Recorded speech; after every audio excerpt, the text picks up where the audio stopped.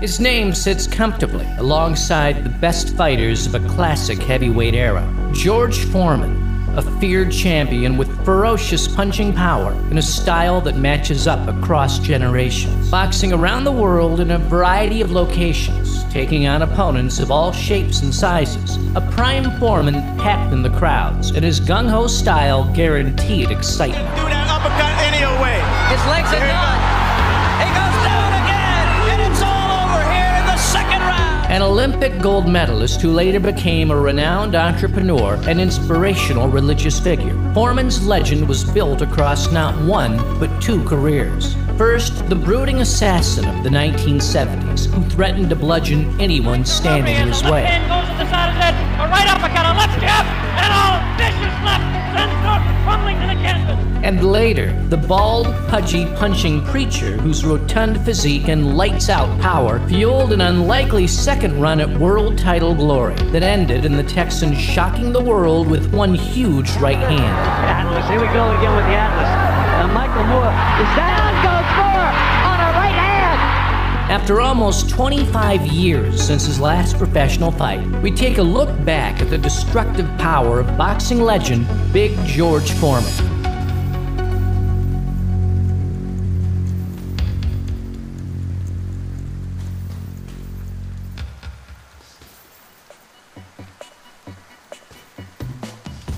They don't come much tougher than George Chuvalo, in and out of the ring. It was a testament to Foreman's bone-crunching power that he was one of only two men to stop Chuvalo across the Canadian's 93-fight career. Now let's have a nice clean fight. Shake hands now, come out boxing. There was no backward step taken by either fighter for as long as it lasted. The shorter Chuvalo was taking unnecessary punishment to head and body as early as the third round, prompting referee Arthur Mercante to wave it off. Chuvalo being battered in his own corner. And Irving Ungerman, his manager, is asking the referee to stop it. He's climbing into the ring. The referee hasn't heard him. It's all over. It's all over. Arthur Mercante has stopped the fight. Irving Ungerman, to give him credit, his manager was climbing in there.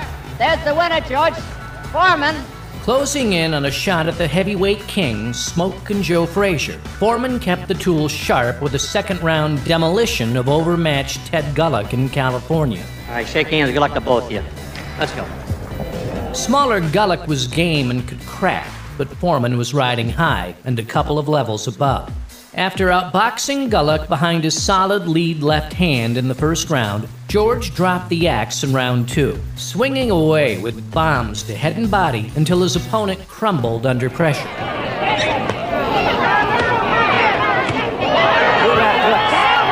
second one was right on target.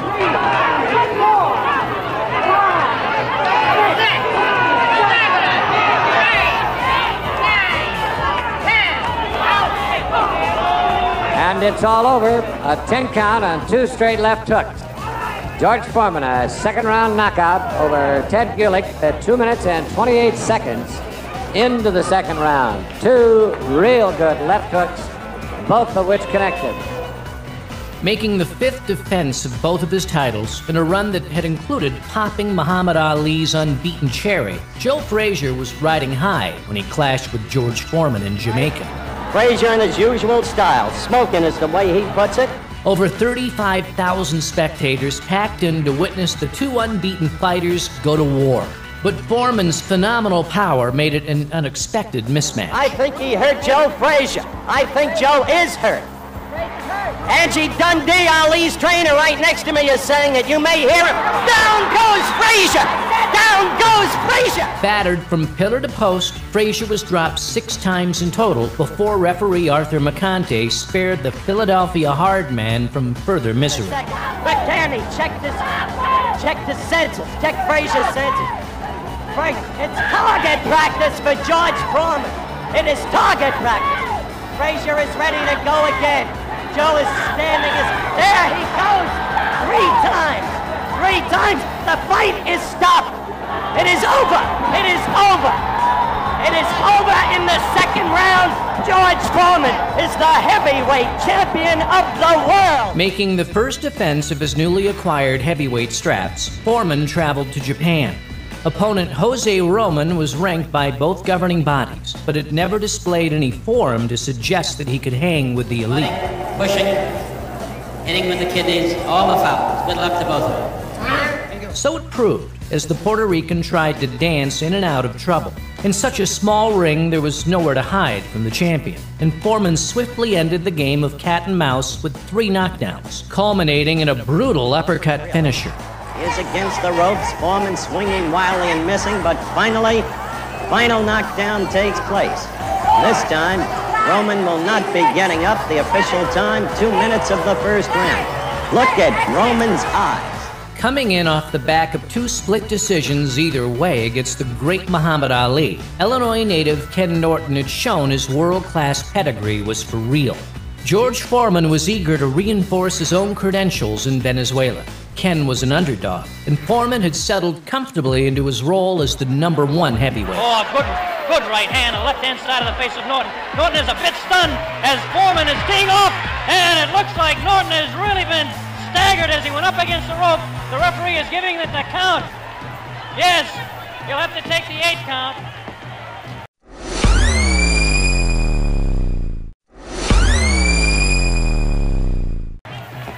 Okay, 7-8, and here we go as Foreman comes banging on in the second round. Norton goes down again. A left hand on the side of the head.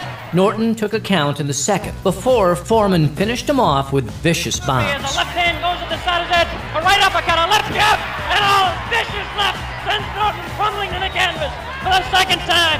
Norton is in Queersville. He doesn't know where he is. It's up to 5, 6. I don't know if Norton can make it. It might be all over right here.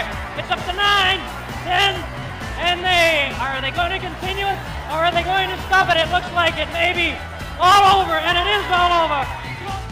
One of the all-time great heavyweight rumbles between 2 heavy-handed sluggers of the day. In the end, Foreman just had too much guile for Ron Lyle, an ex-jailbird cut and crafted on the mean streets. A wild, almost amateurish right as Lyle came charging out. The crowd went wild as the contest sparked into life almost immediately. Both were hurt. There were multiple knockdowns and not a world title in sight. A good right by Lyle. A good right by Lyle, and he's got Foreman in trouble. He's got him in trouble. George staggering off the ropes, and Lyle all over him. The 4th round was later listed as one of the most exciting in boxing history, and the contest was named as Ring Magazine's Fight of the Year for 1976. Now Foreman's fighting back. Oh, Foreman is in trouble. Lyle caught him with a good left. Now George, now George struck back.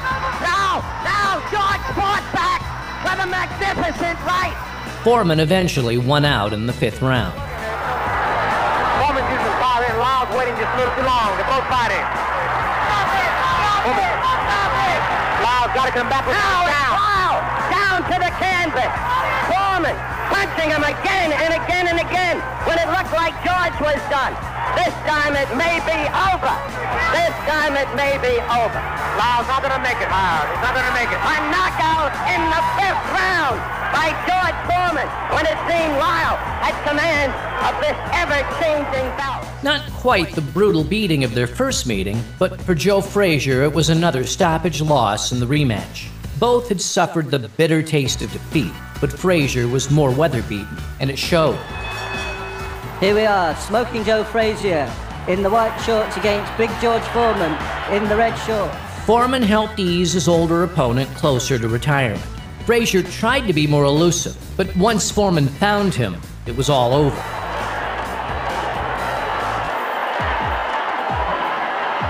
Oh, and Frazier is hurt there. He nearly loses his mouthpiece. Foreman's really ploughing him with the hooks, and that left hook, and Frazier's down. He's down. Sending Frazier crashing into the ropes, Foreman leered over the victim briefly as the referee called a halt to the contest. Frazier manages to get his gloves up with the left hooks come in and the right hand. And Foreman's really going for it now. Oh, Joe Frazier collapses in the corner. Joe Frazier has lost in a dramatic 5th round stoppage. Boxing for the first time in 2.5 years, Jerry Cooney's career at the top had hit the skids after losing his two biggest fights to Larry Holmes and Michael Spinks. Both were given the rules earlier. I want a good, clean fight. Obey my commands at all times. Protect yourself at all times. Shake hands. Good luck to both of you. Billed as the preacher and the puncher, Cooney lived up to his fire-fisted reputation, stunning Foreman with left hooks in the first round.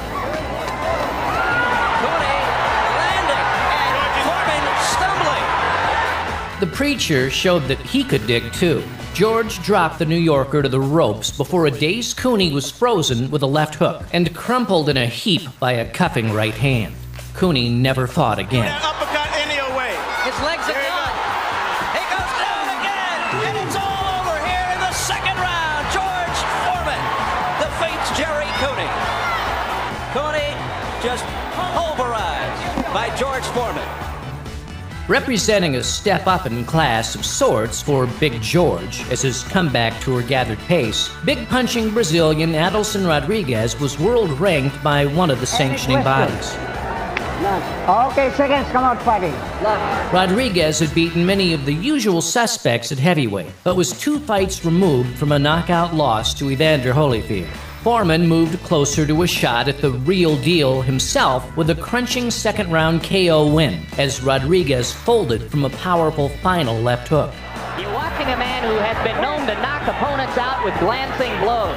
His hands are so heavy that what becomes a knockout punch doesn't always look like one, and Rodriguez goes down.